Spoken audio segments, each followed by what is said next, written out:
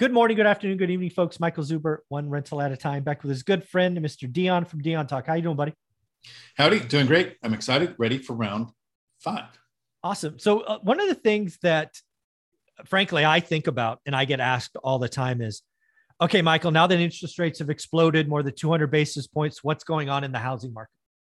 You've heard my story about prices and transactions, but lo and behold, I've realized that we have this 52-year spreadsheet, which I give away for free, that actually has answers to that question. So I'm going to pull it up and we're going to go through it together. Are you okay with that?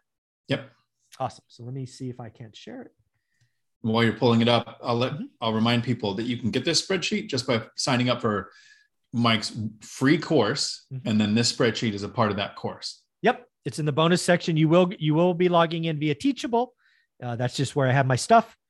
That's who I pay. So what I'm going to call your attention to, folks, is this 52-year spreadsheet, which, again, just if you haven't seen it, I am a geek for data sources, so they're all highlighted. If you want to argue with the numbers, don't argue with me. Argue with the data source. They're listed here. We have ranges. We have decades summarized, but it's all there. Go play with it. If you want to know what's going on in housing, this is really economy, housing, CPI, wages, interest rates, all that stuff. It's here. But we are going to ask ourselves a question. Do we have a time where the 30-year interest rate, row 7, jumped 200 basis points or more? And if so, what happened to the housing market? So we're going to start, you know what? We're going to do this real time together. We're going to start way back in 1970, and we're going to go until we see a year that jumps. You ready? Yep. You're seeing this, right? I guess I should have asked. Yes, it's on screen. Awesome. So, okay, 1970, 8.5. Oh, look at that. Rates went down. Rates went down. Oh, they're going up. They went up a point. They're flat. They're coming down. This is all the 1970s, folks. You see the year above. Okay. Oh, 11.2. That's almost 2%. There's our first year. 1979 to 1980. Interest rates jumped more than 200 basis points. That's what we suffered in the last 100 days. Does that make sense? Yep. Okay. So now what we're going to do is we're going to go look at housing transactions. We're going to look at row 4 and row 5. Why? Because I think the story is different, or at least it might be different. There's new homes in row 4 and there's existing homes in row 5. Okay. So interest rates jump in 79. Where were they? So let's base the year. We did 4.8 million homes total. We did 4.5 in the year that it jumped. And guess what happened the next year? Oh my goodness. It went from, what's that? 4.5 to 3.5? 4.5 to 3.5 in 1 year. Geez, this guy, Michael Zuber, is pretty good. What kind of fall is that? Let me see. Let's do some math. It's a million, right? A million fall. So 3.5 divided by 4. Wish I could do my calculator right. That is a 23% fall in transactions year to year. I have called on my channel repeatedly that we will see a 25% decline in transactions this year, and ultimately perhaps 50% peak to trough. So let's carry that logic forward. So again, folks, remember, we're basing it on this year. This was the year it went up, 4.5. So it went to 3.5. Then it goes to 2.8. Oh shit, where's it going to go next, folks? Where's it going to go next? Oh, 2.4. It went all the way down to 2.4. So let me see. It's not quite 50%, I don't think. So 2.4 divided by 4.5. So Mike, if 47%. If interest rates keep going up and transactions keep going down, well, then prices must be going down. I am so glad you got there, but let's close this transaction one. Transactions fell 47%. That is supposed to happen. Demand destruction, supply destruction. Guess what, folks? If you had a mortgage rate back here at 8%, are you particularly excited about selling and getting a 16%? No, interest rate lock-in, supply destruction, all the stuff I have been telling you. I have talked about it 25 and ultimately 50%, not because I looked at these numbers, but it's just because how the math works. But now let's go back to Dion's point. Interest rates shot up 200 basis points, 1979 to 1980. What happened to home appreciation? Well, 1980 doesn't matter because that's the year it went up. Oh, it went up 7% the following year and 4% the next year. Oh, then it only went up 1%. I don't see a negative number there, Dion. Do you? No, but here's how the gurus are going to talk about a crash. Sure. There was 16% appreciation in 79 and only 0.8 appreciation in 83. They're going to call that a almost 16% drop in appreciation. It's not negative.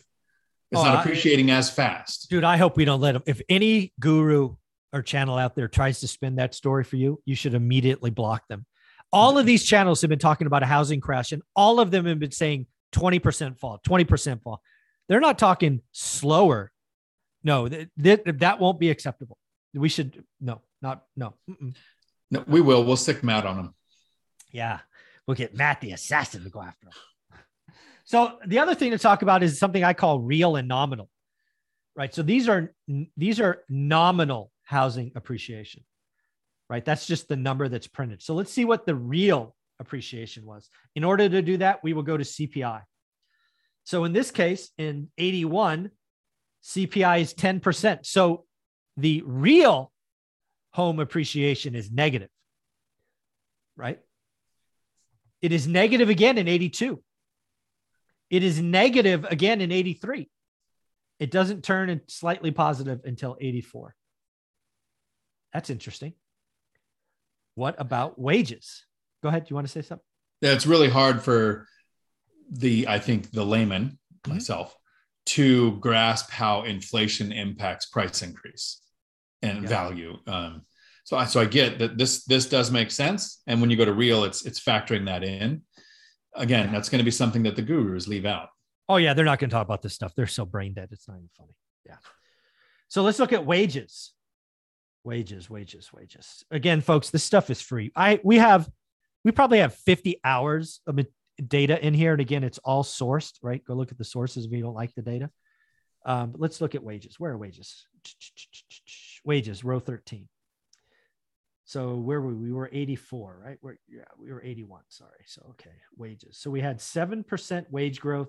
Wow. Look at this wage growth. This is why the Fed, in my opinion, that's why we're repeating the 70s, whether you like it or not.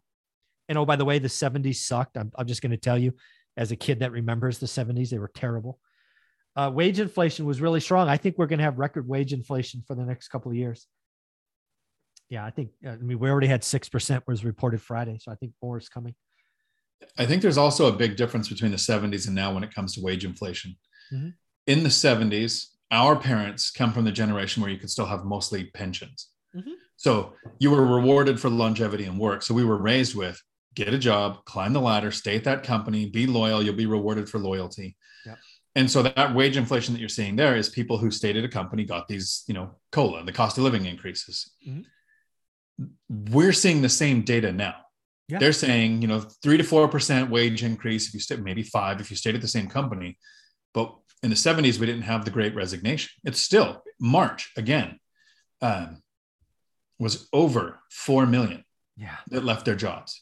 And unemployment is still lowest in like record times. Yep. So wage inflation now is in the 10, 15, 20% because it's a job change, not staying at the same place. Yeah, I talked about it this morning on the Daily Financial News. 4.5 million people quit last month, record on record. We had 42 million people quit last year. Wage inflation is real and getting stickier. I think Friday we're going to get the unemployment number that goes down from 3.6 to 3.5, 3.4.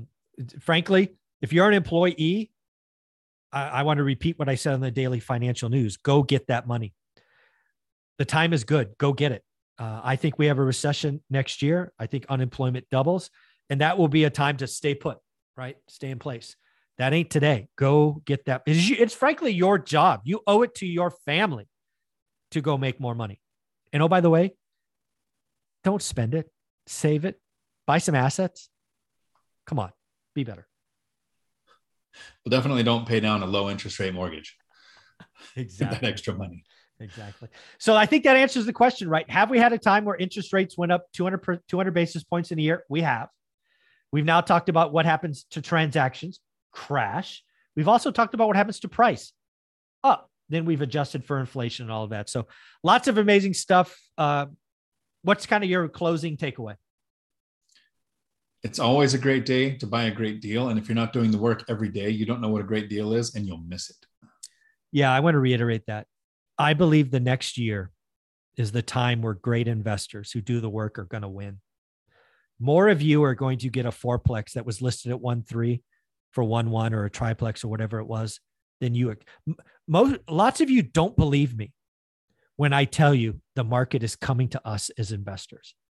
The more great offers you write, every great offer you write is closer to a yes answer.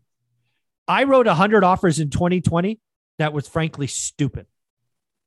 I should not have had my agents write 100 offers. It wasn't the market for it. This is the market for it. Write great offers. Dion, one more time, where can people find you? Right here on YouTube, Dion Talk Financial Freedom, where I tell you things like, you will be alive in 5 years. You should start investing like it. I love that line. Thanks, buddy. Ciao.